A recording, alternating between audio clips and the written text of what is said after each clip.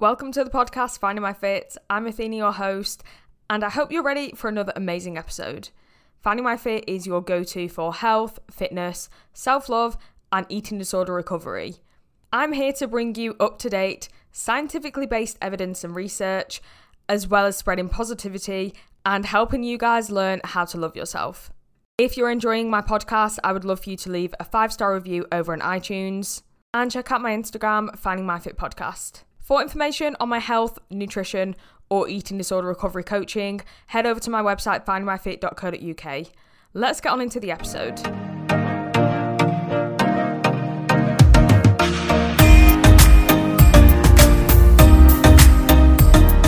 So hello everybody and welcome back to another podcast episode. Today we're talking all about muscle memory and how you can maintain and regain muscle. So this is going to be one for those of you who like to weight train, you're looking to grow muscle, maximize muscle growth, look lean, toned, muscular, whatever your goal around muscle growth and fitness, you're going to want to listen to this episode. Let's face it, most of us in the fitness world are desperate to get back into heavy resistance training. I know I am. I'm actually recording, I'm not sure when this is going to go live, but I'm actually recording this before the gyms open in the UK. So currently they are all closed and they have been for a number of months. I mean, they've pretty much been closed since last March 2020, and they've been open like a couple of months here and there, but nothing major, and for most of the year they have been closed. So even though we were able to do like bodyweight exercises and banded exercises at home, most of us don't have dumbbells or weights that are heavy enough to actually properly train like we do when we're at the gym. So it's just not the same really. You can definitely make some gains in a home setting with little to no equipment, especially if you're very new to working out, but it's a lot harder, and if you're more experienced and your muscles are used to lifting heavy, it's quite difficult to replicate that at home. So let's go through some of the short-term detraining responses. So by that I mean the short-term responses in our body that happen when we stop training for a certain amount of time. So capillary density decreases, but it will remain at 50% higher than in a sedentary person or than your pre-training number of capillaries. So by that I mean, yes, your capillary density will decrease if you're used to training and you stop, but you will still have 50% more capillaries in your muscles and in your body than somebody who does not train at all, or than your pre-training self. Your VO2, so your maximum oxygen input and output, will decrease due to a decrease in your stroke volume. That's to do with your lung capacity. There are no myoglobin changes. Skeletal muscle citrate synthase enzymes, they can decrease by 25 to 45%. And skeletal muscle breakdown of proteins and fats may also decrease by 45 to 75%. Whereas the fat tissue enzymes can increase by 86%, which favours the storage of fat tissue instead of muscle tissue. So yes, that sounds kind of scary, you know, our bodies are going to then put down fat instead of muscle, which it is the case. When you think about it, if you're not challenging your muscles and you're no longer lifting super heavy, your body's going to think, oh, well, I don't need a lot of this muscle. So any excess calories that you eat are more likely to be stored as fat. Not necessarily, but they're just more likely to. There may also be a reduced aerobic capacity. However, a lot of studies I've read kind of said that aerobic capacity can maintain at a certain level for quite a while, even after you stop training. Another few studies that I read kind of said that even if your aerobic capacity decreases significantly like when you stop training, they reduce to around a third of normal training volume, but that's it. They won't literally, obviously your aerobic capacity, your ability to utilize oxygen and exercise in the aerobic training system is not going to completely go to zero. You know, you're still going to be capable of doing some amount of aerobic exercise, even if you stop training regularly, but it'll stop at around a third of your normal training volume. A lot of studies have showed that untrained participants, or those who train recreationally, so not necessarily kind of they're not really into the gym. They don't go all the time. They're not regular with it. Because most people who are really into it would never even enter this study, they show that those who train for 10 weeks consistently, they show an increase in strength. And then when these participants are told to stop training after this 10 weeks, they found that those participants lost around half of the strength that they had gained during the 10 weeks of training. In a larger scale, if you think about your whole life, 3 months makes very little difference if you are used to training a lot and consistently. And if you've been training for years and years, and you've been really pushing yourself, building muscle, gaining strength for, say, 5 years, 10 years, a few months off the gym is not going to make that much of a difference in the grand scheme of things, even though it feels like it will. Once you start getting back into training, you will gain a lot of that muscle back fairly quickly. And that is due to something called muscle memory, which I'm going to get onto in a second. Another study where women trained twice a week and they were squatting around 6 to 8 reps. They did this for 20 weeks straight. And this was followed by 30 weeks of detraining and then 6 weeks of retraining. So they trained for 20, they had 30 weeks off, and then they trained for another 6 weeks. The study showed that these women experienced a 67% increase in strength over the first 20 weeks of training in those who were generally untrained, so they weren't used to going to the gym. And there was only a 13% decrease in strength after the 30 weeks that they took off. 13%, that's it. And that shows that this strength that we build going to the gym consistently is very resistant to dropping. That literally 13% is 30 weeks of detraining. That's like 2/3 of a year. And then when they started training again after this 30 weeks, not only did they get back to the same strength, the same abilities that they were after the first 20 weeks, but they actually got a little bit stronger than that. So it shows that we train, we gain muscle, we gain strength. And even if we detrain for a certain amount of time, once we start going to the gym again and start lifting weights again, our body gets back to that stage of strength that we were at before, and then it goes even further. The main point is that following a large increase in strength after a long period of really good training, even if you take a few months off, you are going to see a decrease in strength, but it's not going to be a ton. It's not going to be the end of the world, and it's not going to be impossible to gain that strength back again. So let's talk a little bit about muscle memory. So we know that the body can retain information and memory. An example that has been well evidenced and accepted is the stored memory in immune cells after we're exposed to a certain pathogen or antigen. So I'm trying to think of an example. Is it measles that when you get vaccinated, you're then vaccinated for life, I think. And basically, it's like the way vaccines work, they give you a bit of the pathogen of the bacteria or the virus. Our bodies produce a response to that bacteria or virus, and we store what is known as memory B cells in our immune system. And these B cells are there for life, and they will scan the bloodstream so that if they encounter that same pathogen years down the line, they can get rid of it quickly. So that is like a form of memory in our bodies, in our immune system. And the early ideas of memory in this sense were shown by the Dutch famine, which was in 1944 to 1945, so just around the Second World War ending. And it affected women in the first trimester of pregnancy.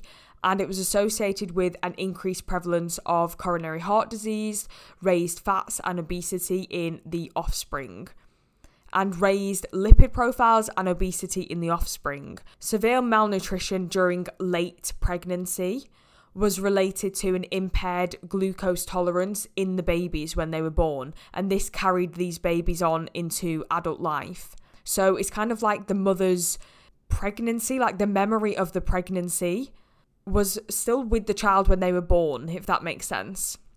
And fetuses of mothers who were restricted of nutrients during pregnancy, these fetuses or these babies have decreased mTOR and S6K pathways. Now, these are pathways involved in energy production and insulin regulation and even aging and a bunch of different important cell processes. A lot of these fetuses that were born to mothers who were restricted during their pregnancy actually had reduced muscle fiber size and reduced numbers of secondary muscle fibers. A low protein diet in pregnant ladies led to an increase in myostatin production. So myostatin is a muscle growth regulator. When these mothers were on a low protein diet, the offspring had increased myostatin. It negatively regulated muscle mass and possibly altered the offspring's muscle composition later in life. So it's not just with them as a baby, it's with them for life. Just want to point out that last study was on pigs, not humans. So yeah, take of that what you will. So I've blabbed on about memory in the body in general, particularly to do with pregnancy. But anyway, we'll talk about muscle memory. So this refers to previously trained muscles' ability to regain strength and size faster than an untrained muscle. So the idea is that skeletal muscle possess the capacity to respond differently to different stimuli such as weight training if they have previously encountered this particular stimuli. So there's definitely some kind of central nervous system involvement and motor learning when it comes to muscle memory. It's not just we lift some weights and our muscles remember shit. It's like we lift some weights and the muscles, the central nervous system, and our motor skills are all kind of encompassed in that memory. In vitro studies showed that skeletal muscle cells remember the stem cell niche that the donor cell was derived from. This is shown using cells from physically active, obese, and sarcopenic individuals. So active people, obese people, and those who suffer with sarcopenia, which is muscle loss. Also, human stem cells derived from skeletal muscle of cancer patients actually showed an overactive cell division compared to age-matched controls. So basically, cancer is characterized by uncontrollable, that's the word, uncontrollable cell division. So when they took the stem cells from these patients who suffered with cancer from the skeletal muscle, they also showed this uncontrollable cell division. So it's like a memory. They're outside of the body, but they still have this memory. Similarly, there are mice studies. So there were mice exposed to testosterone quite early on in their life. And these mice had a 31% increase in their muscle cross-sectional area, so the size of their muscle fibers, after some form of mechanical load. So like we would weightlift, that's like a mechanical load. So the mice that had this testosterone exposure early in life grew more muscle after being exposed to mechanical load compared to mice who didn't get exposed to testosterone. And that suggests that these mice's muscles are remembering this testosterone from earlier in life, and therefore they put on new muscle more easily. So now I'm going to talk about satellite cells. So myofibers, which are our muscle fibers, contain hundreds of nuclei that they kind of sit all along the length of the myofiber.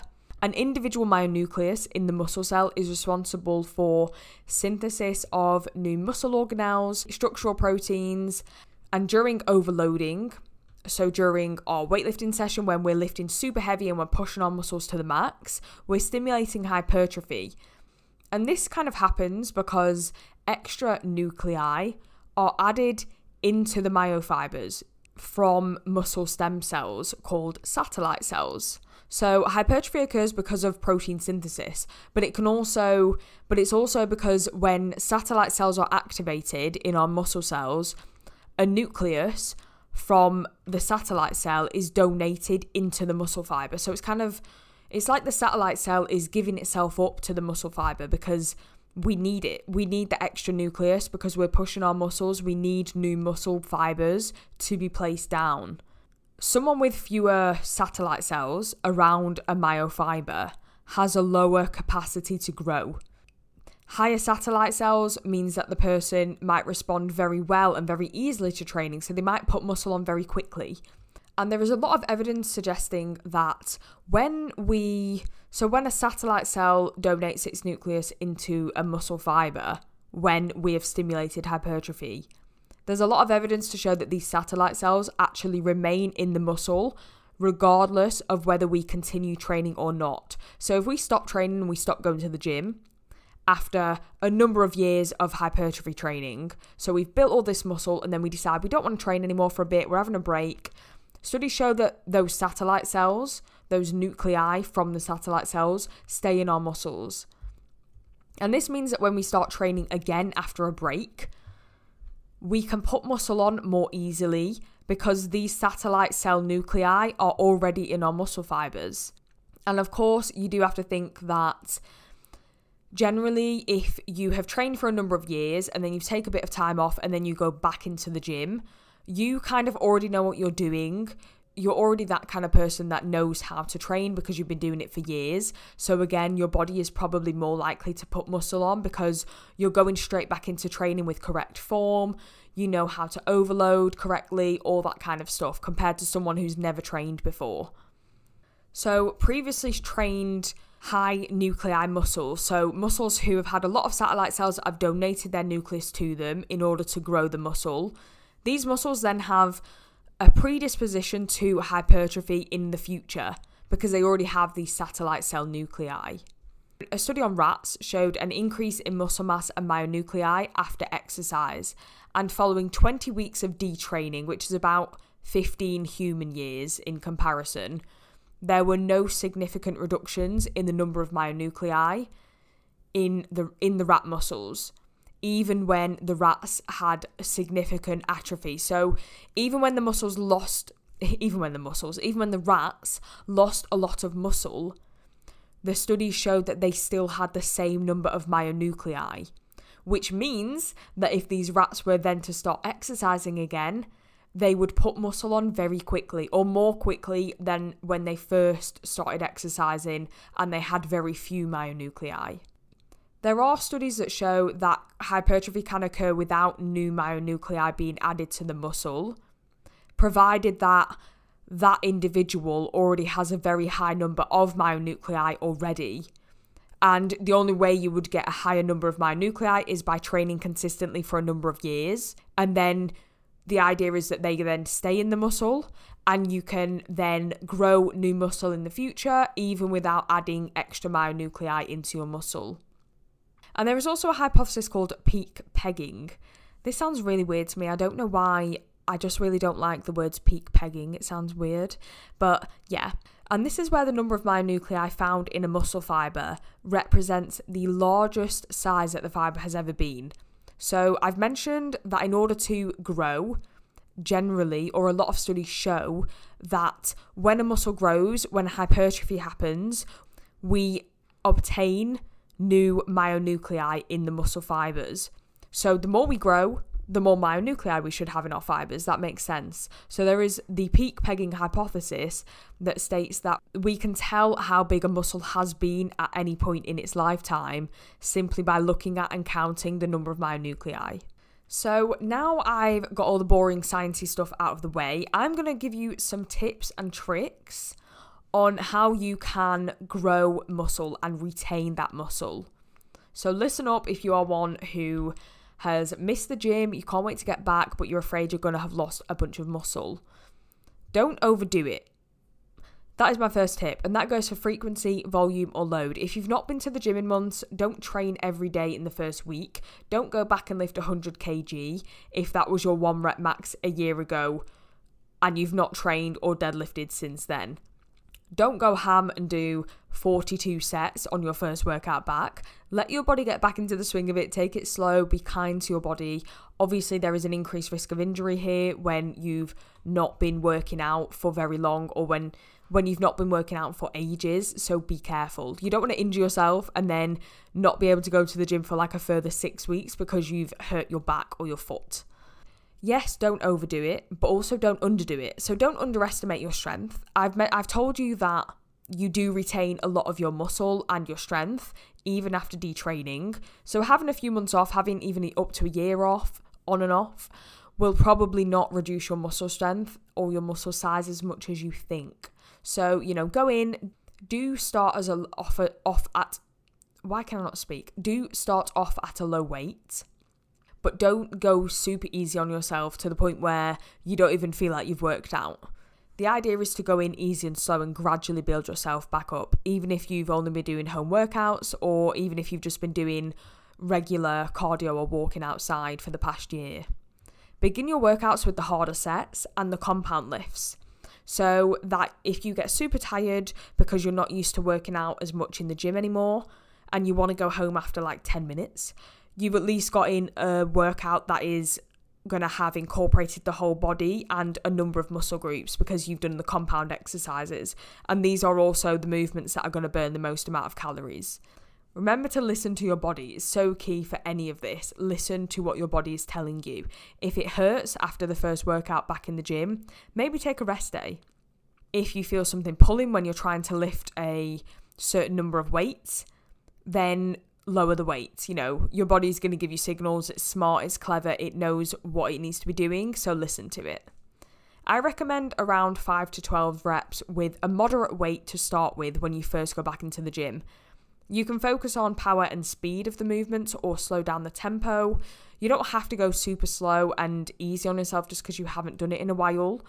Damage is largely caused when tendons are stretched and compressed against surrounding structures, and stress increases as your speed, power, or range of movement increases. So any of these will work to challenge the muscles. Make sure that you have a full range of movement in any of the lifts, whether that is a fast lift, a slow lift, whatever rep range you're using. It's necessary to make the right muscle damage to cause it to grow properly. You don't want to be doing half reps because that's pointless. Without muscle damage or without proper muscle damage, you won't make much progress, and your body's not going to adapt to very much because you're not giving it full reps to adapt to. And remember that there are other factors to muscle growth, not just your workouts. You've got to think about your diet. Are you eating enough protein? Are you getting in enough calories to grow? You need to sleep well. 6 to 8 hours a night is recommended. Are you recovering? Are you giving yourself rest days? Are you doing anything for active recovery? Are you foam rolling? Are you going in the steam room? All this kind of stuff. So think about everything as a whole, not just your training. With that being said, that's the end of this episode. I really hope it wasn't too boring with a lot of the science, and I kind of cut out half of my notes because I realised that a lot of it is just unnecessarily biochemistry based, which is obviously what I love because I've done a degree in it, but I know that a lot of people don't give a shit about that. So hopefully I kept in the interesting bits only.